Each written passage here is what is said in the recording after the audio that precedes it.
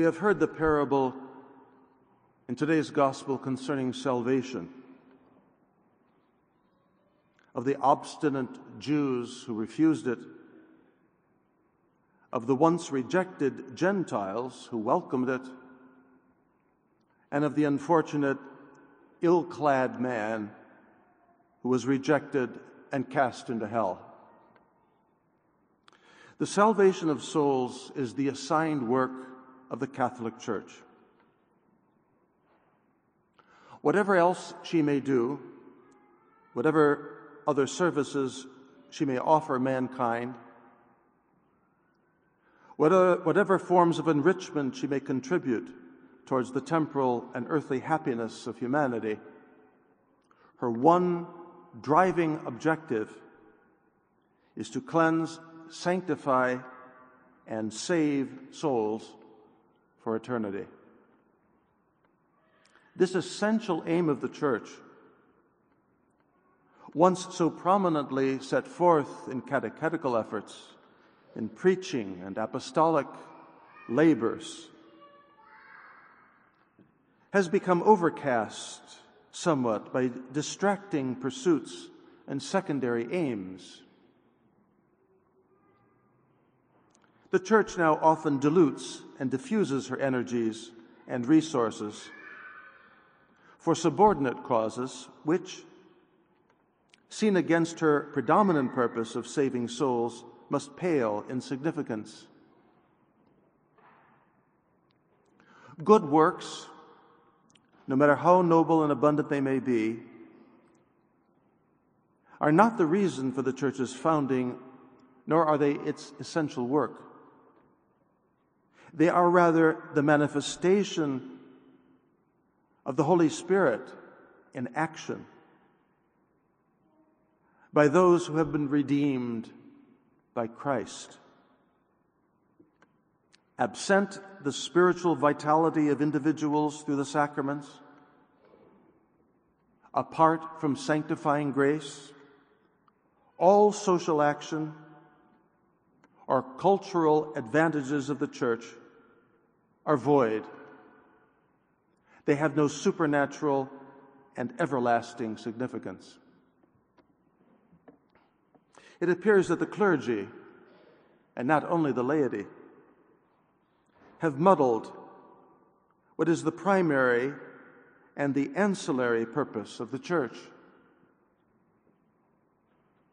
And this results in the loss of a transcendent goal for her activities and an impoverishment that afflicts the Church's membership in a diminishment, if not deprivation, of divine grace. We must not lose sight of the primacy of salvation of our own souls, and along with them, the salvation of as many others as we can assist. But what is the price of a soul? What must be done in order to win it for God? How often I wish I had the answer to this question. What would it cost to convert a sinner to a state of grace? Might it be so many masses offered, so many rosaries prayed, a number of fasts taken up, a sum of money paid out in alms?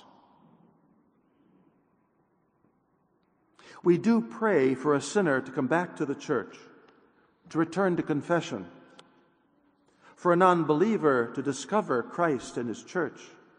We pray, we make some small sacrifices, perhaps. But how much are we willing to do to purchase the needed grace of conversion? Of course, in the proper sense. One cannot force the hand of God, nor the free will of another, to buy the grace of conversion or sanctification, either for oneself or for another. Yet it is true that without our cooperative efforts, God does not act.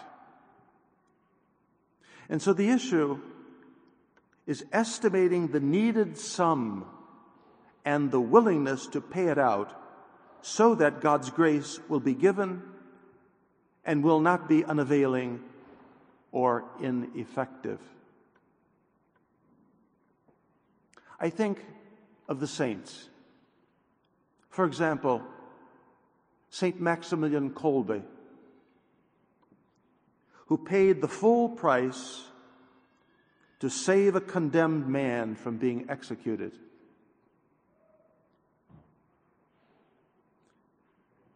Here, the good obtained was a temporal one, the prolongation of the man's life, although I'm sure that Kolbe had the eternal good of that man in view. The ultimate price paid was martyrdom, the substitution of his life to gain another's. Comparing the seeming worth of those two men's lives, Kolbe, the priest, the religious, the writer, and publisher, was clearly the greater, more important man. And he might have reasoned that by sparing his own life, he would have done the better thing for the sake of many others who would have benefited from his continued life. But in fact, his voluntary gift of life won many more souls for God than he would otherwise by the continuation of his priestly work in the concentration camp at Auschwitz. And so it pleased God to accept the price Kolbe offered, in his own words, for the salvation of as many souls as possible.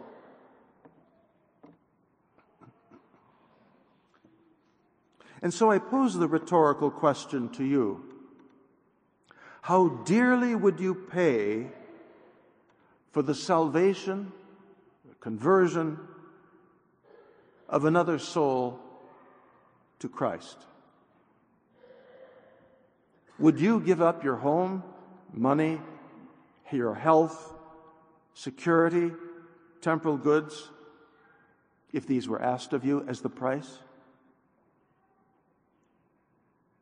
Of course, this is only an oratorical device.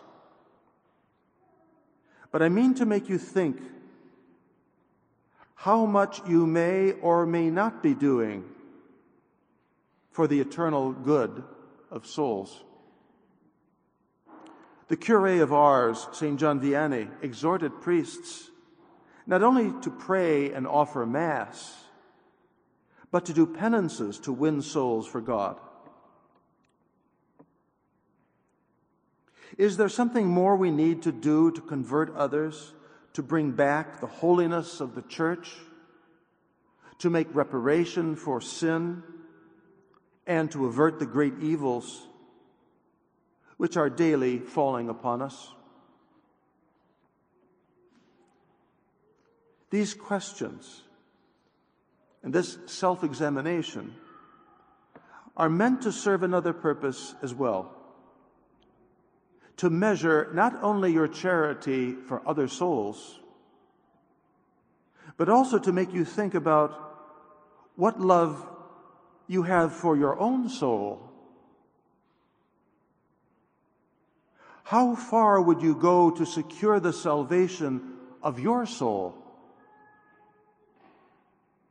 What sacrifices are you willing to undertake?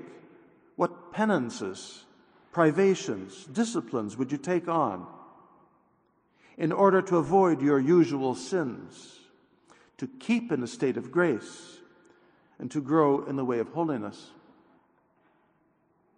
The devil has no rights over you,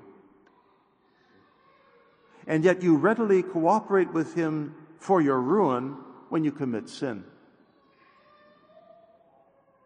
Can you not instead form a partnership with God so that the good he intends for you may be secure and lasting, The Church offers you the saving means of Christ, a good confession, daily prayers, and freely administered penances, which will help keep you undefiled by the world, the flesh, and the devil. Next Sunday will be the external solemnity of the Holy Rosary for those attending the 9:30 Latin Mass. We have been praying the Holy Rosary for God to have mercy on our country, for the crimes of our people, crimes of so many kinds, the destruction of innocent lives through abortion, in the many who shamefully degrade themselves in perverse behaviors, in the manipulation of the underclass peoples, among other things. The Holy Rosary is our small payment made to heaven for divine mercy to achieve these aims. But let us also pledge our daily prayers and small sacrifices to spend ourselves more generously for the salvation of souls, ours and those of our fellows.